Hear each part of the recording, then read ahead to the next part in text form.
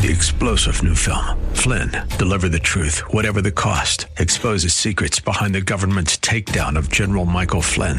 Flynn knew what the intel world had been up to. He ordered the first audit of the use of contractors. This set off alarm bells. He told the truth. He was the most dangerous person for Donald Trump to hire. They had to get rid of Flynn. Flynn, deliver the truth, whatever the cost. Available now. Watch it today. Go to salemnow.com. salemnow.com. Here's Pastor Gary Wagner to begin today's broadcast of Abounding Grace. Jesus came to rescue people from the house of Satan by restraining Satan, and when he does, he creates a new family. A new family who doesn't think he's crazy. A new family that may or may not be united to him by blood, but nevertheless, a brand new family that has a brand new characteristic. And this emphasis of the supernatural work of God making us a new family is something Jesus emphasized over and over again, and it's brought out time and again in the Old Testament as well as in the writings of the New Testament. This is an important principle. The New Testament calls this adoption.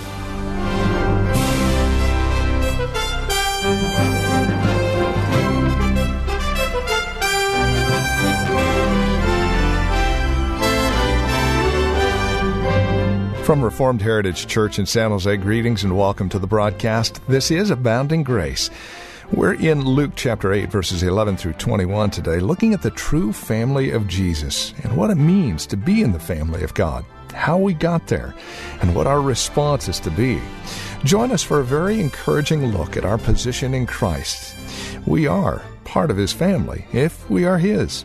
Here's Pastor Gary Wagner once again with today's broadcast of Abounding Grace. When you read the four Gospels, Matthew, Mark, Luke, and John, carefully observing how events in the life of Jesus are related to each other is as important as understanding the events themselves. Some of the most important truths to be found in all of the Bible are learned simply by observing the order of events in any chapter of the four Gospels. Let's take a look at Luke chapter 8 again so you can see what I mean. The first three verses talk about Jesus Christ, the great preacher of the kingdom of God. And he has with him an entourage of women who have been affected by his preaching and are a major part of his financial supporters. In verses 4 through 8, Luke tells the parable of the sower and the soils. And in verses 11 through 15, Jesus explains this parable. In verses 9 and 10, Jesus tells us what the purpose of his parables is, and that it is to hide the truth from some and to reveal mysteries of the kingdom of God to others. Then in verses 16 through 18, Jesus tells us the gospel of the kingdom is to shine all over the world. It's not to be told to a small group of people, but it is to shine throughout the world. And how you hear the preaching of the gospel is directly related to where you will spend eternity. Then in verses 19 through 21, we have our text for today, which tells us who the true family of God is. It is those who obey His will. In verses 22 through 25, we have the miracle of the calming of the storm. Verses 26 through 39, we see the saving of the demon-possessed Gadarene. In verses 40 through 42 and verses 49 through 56, we have the raising of Jairus' daughter from the dead. And then in verses 43 through 48, we are told of the healing of the woman with the hemorrhage simply by her touching the hem of Jesus' garment. Now notice the order of all these things that are going on here. There are some important things to be learned and some unifying themes that we must be aware of. First of all, in this chapter, you see Jesus' concern for women. I preached almost an entire sermon on this subject from verses 1 through 3 earlier in our talks on Luke. The financial supporters of Jesus were almost all women who one way or another were affected by his preaching in a mighty way. Then look down at verses 19 through 21. He says, My brothers and my mother, here again, another woman, are the ones who do the will of God. Then in verses 43 through 48, he heals a woman with a severe bleeding. And then in verses 49 through 56, Jesus raises the daughter of Jairus. Now that's highly unusual, because books written in that day wouldn't be as focused on the women as Jesus and Luke are in this gospel. Luke is telling us something about Jesus Christ that is very, very important, and that is, in his kingdom, women are not second-class citizens. Women are not considered inferiors. Jesus loves women, and he exalts them to a high and a holy place. Women are not held as highly in other religions throughout the world. 2 weeks ago, we saw another theme that weaves its way through all of these events, and that is the powerful voice of the Lord Jesus Christ and the effects that that voice have on our entire created order. In verses 1, 2, and 3, we see that when Jesus preaches, he changes people's lives. In the parable of the sower and the soils, the sower plants the seed of the Word of God in the hearts of people's lives, and it bears fruit. In verses 9 and 10, we are told that when Jesus reveals or speaks the mysteries of the kingdom to people, it brings light into their lives. In verses 16 through 18, he says, his word is like a lamp, that when you carefully attend to it, listen to it, it brings illumination and clarification. Then in verses 19 to 21, his family members, it says, obey his voice. The voice of God, which is the voice of God. And in verse 22, by speaking, his voice calms the storm. What a powerful voice that can say to a mighty storm, stop, and it obeys. He speaks, and demons flee a man.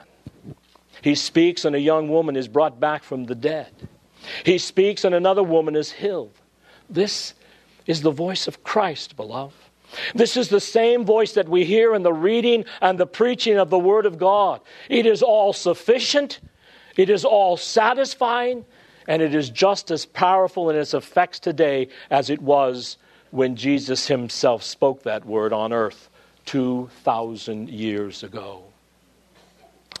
Sometimes the four gospel writers put events from Jesus' life in a different order from each other. Now, Ray read a parable passage from Mark earlier, but much of what was in Mark was not in the Luke passage. Did you notice that?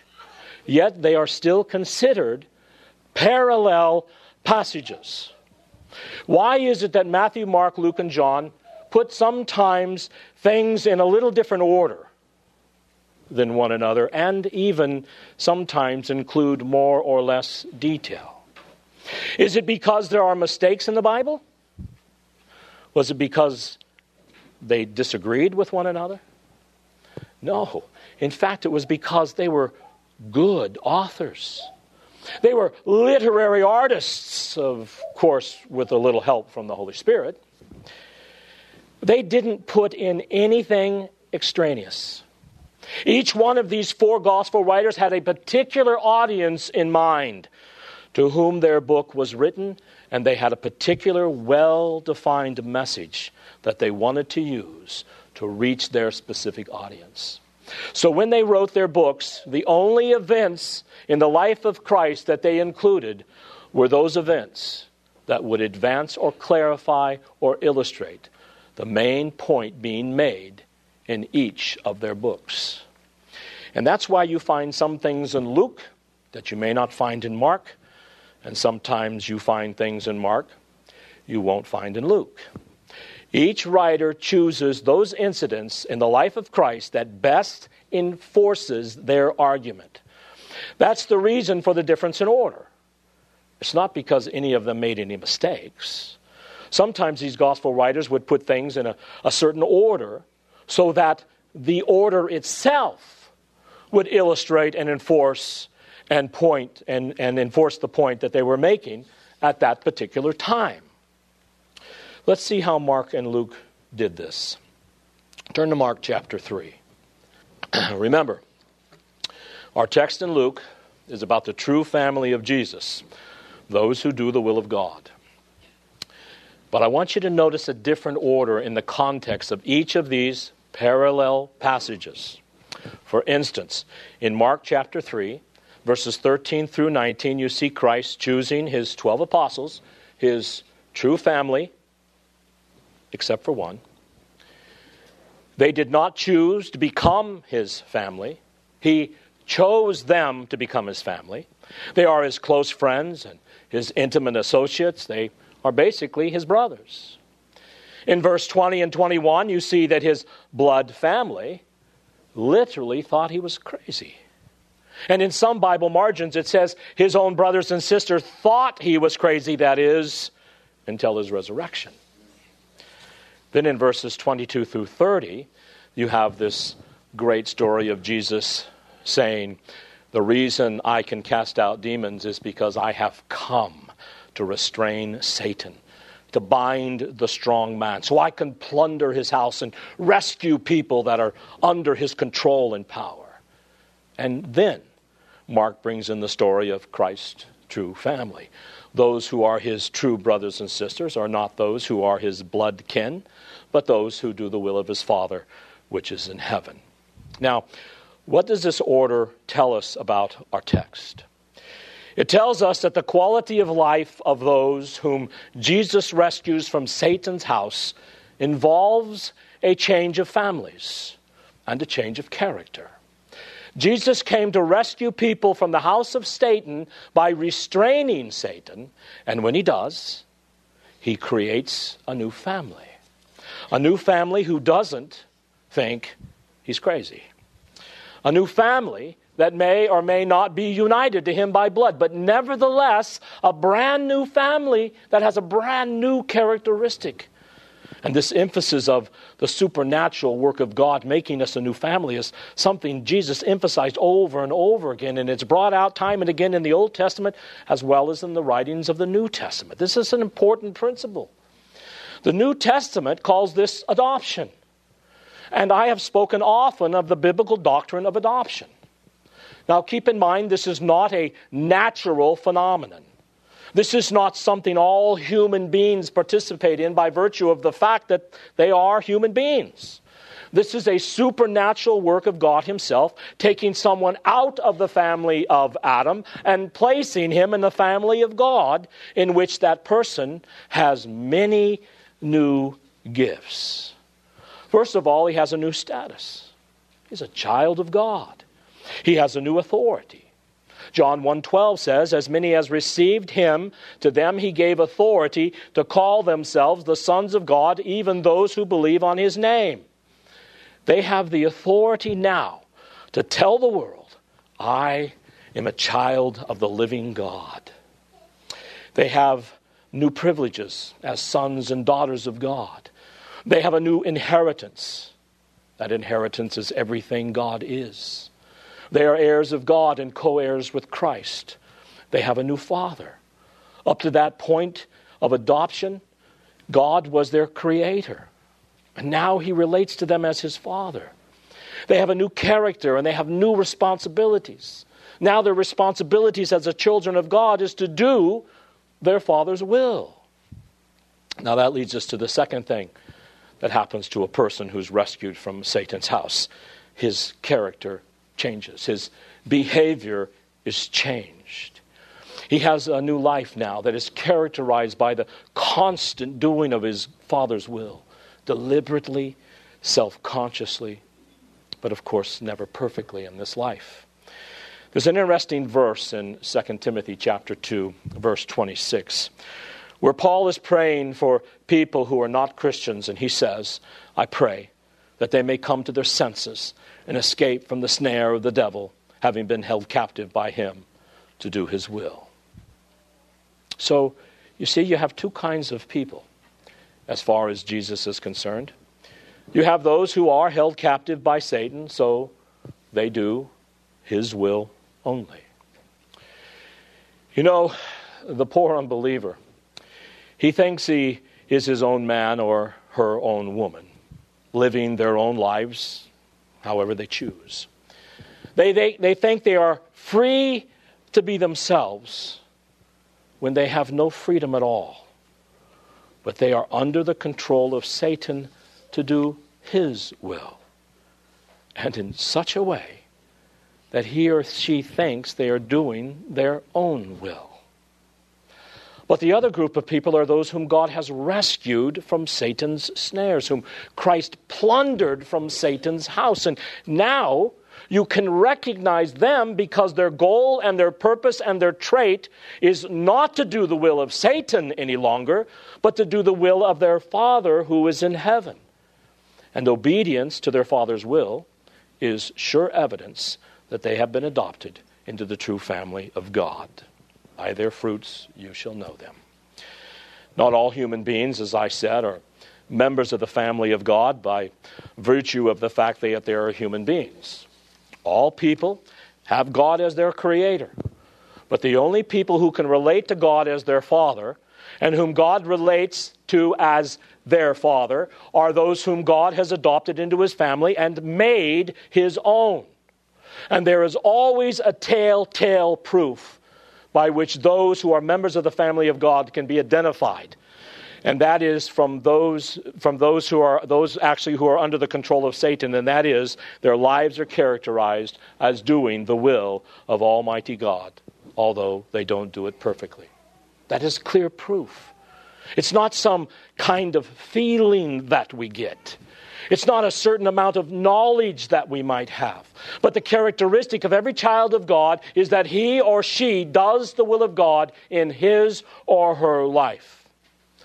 Now let's be clear about this. This sure evidence is not a promise to do God's will, however sincerely it may be made. It's not a decision to do God's will. Beloved, you probably, as well as I know I have known a lot of people who have made a decision to do God's will at least 1,000 times, and they are still not doing God's will. It is not a promise. It's not a decision or desire to do God's will. It is doing God's will. This sure evidence of being a child of God is not talking about doing God's will, however knowledgeable about God's will one is. It doesn't matter how many times you've read Dr. Rushdoony's Institutes of Biblical Law, or Thomas Watson's book on the Ten Commandments, or Martin Lloyd-Jones' book on the Sermon on the Mount, because it is not the ability to talk about the will of God that is the mark of adoption into God's family. It is doing the will of God that is the mark of a true son or daughter of God. And this sure evidence is not studying about God's will, however diligent you study. It is doing the will of God that is the mark. This sure evidence is not simply wanting to do the will of God, however earnest one may be. This sure evidence is not occasionally doing the will of God when it is convenient. The sure evidence is an actual and constant purposing and endeavoring to do God's will instead of our own will, whether we feel like it or not. That is the characteristic of a person rescued from Satan's house and made a member of God's family. So let's go back to Luke. And let's see what the order of events in Luke chapter 8 tells us about the true family of God. Notice in verses 11 through 15, you have the explanation of the parable of the sower and the various soils. Then in verse 16 and 18, you have the lamp that enlightens the dark and shines all over the world. Then it is after those stories that you have people saying, Jesus to Jesus, his mother and brothers are outside, and Jesus says, my mother and brothers are those who do the will of my Father. Now, what is the point Luke is making in his order of events? He is explaining the effect of the light of the gospel on a person. He has talked about the lamp that shines into a person's ears and hearts when he hears the word of God. And what kind of effect does that light have on a person who receives it properly? It makes him or her obedient to God's will. It's not simply that it makes him better equipped to out-argue with those who disagree with him. It's not that it makes that person more knowledgeable. It's that when the light of the gospel shines into a person's heart, it makes that person more obedient to the will of Almighty God. Not legalistically, but as a true member of God's family. That is, not to obey God to try and make points with him, to win his favor. Beloved, Jesus made all the points we need to win God's favor. It is to obey God as a loving child would obey his Father. Then there's a second thing to notice from Luke's order of things. He is explaining the nature of the good soil that bore much fruit. Those hearers of the preached word of the kingdom, who have heard the word with an honest and good heart prepared by God, and they hold fast to it and bear fruit with perseverance, will be people who submit themselves to God, to obey his will, his revealed word.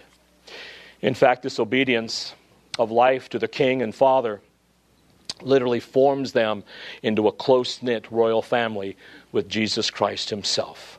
A kingdom family in which Christ is their king, and they are his loving and obedient servants and friends and children. As one commentator said, Jesus is saying here that he is, in the deepest sense, related, not to those who, humanly speaking, were the most closely related to him physically, but to those who believed and obeyed the word of God, brought to them by him. So you see, just by looking at the order of things, it can bring out and highlight some of the great truths the gospel writers made. Now, let's compare Matthew, Mark, and Luke's account of Jesus' words. All three of these men, under the inspiration of the Holy Spirit, quoted Jesus, but with a little variance of purpose. And it's only, beloved, when you truly see the whole purpose that you can know what's going on here. Turn to Luke 8:21 and see how Luke quotes Jesus. He quotes Jesus as saying, "My mother and my brothers are those who hear the word of God and do it." Mark chapter 3, verses 34 and 35. And looking about on those who were sitting around him, he said, "Behold, my mother and my brothers, for whoever does the will of God, he is my brother and sister and mother." And then in Matthew 12, verses 49 and 50, he says, "And stretching out his hand toward his disciples, he said, Behold, my mother and my brothers, whoever shall do the will of my Father who is in heaven, he is my brother, my sister, and my mother." Now notice how each writer quoted Jesus. Luke said those who obey the word of God are his closest kin. Matthew said those who do the will of my Father who is in heaven are Jesus' relatives. And Mark quotes Jesus as saying those who do the will of God are his brothers and mother. Now notice something about those three versions of Jesus' quote. Jesus said, those who do the will of my Father who is in heaven. He doesn't say those who do the will of our Father who is in heaven, although we are in the same family that Jesus is in. He is our big brother, and we're his little brothers and sisters. He didn't say those who do the will of our Father. In fact, Jesus never spoke of God as our Father, thus including himself and his disciples. He always spoke of my Father. He never put himself in the same category with Christians and spoke of God as our Father collectively. You say, well, Gary, I know a place where he did say, my Father, and that is in Matthew 6, where it says, our Father, which art in heaven. Okay, that's fine, but what does it say, the verse just before that? After this manner pray ye. This is the way you are to pray, says Jesus. I'm not going to pray like this. I don't have to ask for forgiveness of sins. This is the way I want you to pray.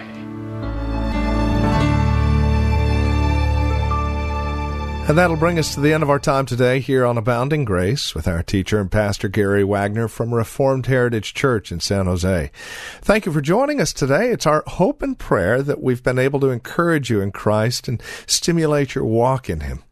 To address questions, comments, prayer requests, or concerns, please call or write to us. We'd love to talk with you. 408-866-5607 is our phone number, 408-866-5607. You're also welcome to visit our website. Drop us an email when you do, reformedheritage.org. Real simple, reformedheritage.org. A lot of information there about who we are. We would invite you again to stop by, reformedheritage.org. Or if you're writing to us, the address is PMB, Post Mailbox 402, and the address is 1484 Pollard Road, Los Gatos, California, 95032. That address can be found on our website, reformedheritage.org, or again, simply call 408-866-5607. Copies of today's program are just $5. Mention today's date and we'll get a CD out to you. And please remember that we are listener-supported, which means when you link arms with us financially, we're able to continue the ministry here on this station. It's a great way to study God's Word together, isn't it? And we'd love to continue to do so. Would you prayerfully consider how God might be leading you to partner with us? We'd love to hear from you. Again, won't you call 408-866-5607 or reformedheritage.org. Sunday services, by the way, if you'd like to join us, are 2 in the afternoon. We're located at Lone Hill Church, 5055 Lone Hill Road in Los Gatos. Directions can be found at our website, reformedheritage.org. Again, Sunday services are at 2 p.m. Further information can be found again at reformedheritage.org or by calling 408-866-5607. Thank you for joining us. Until next time, God bless.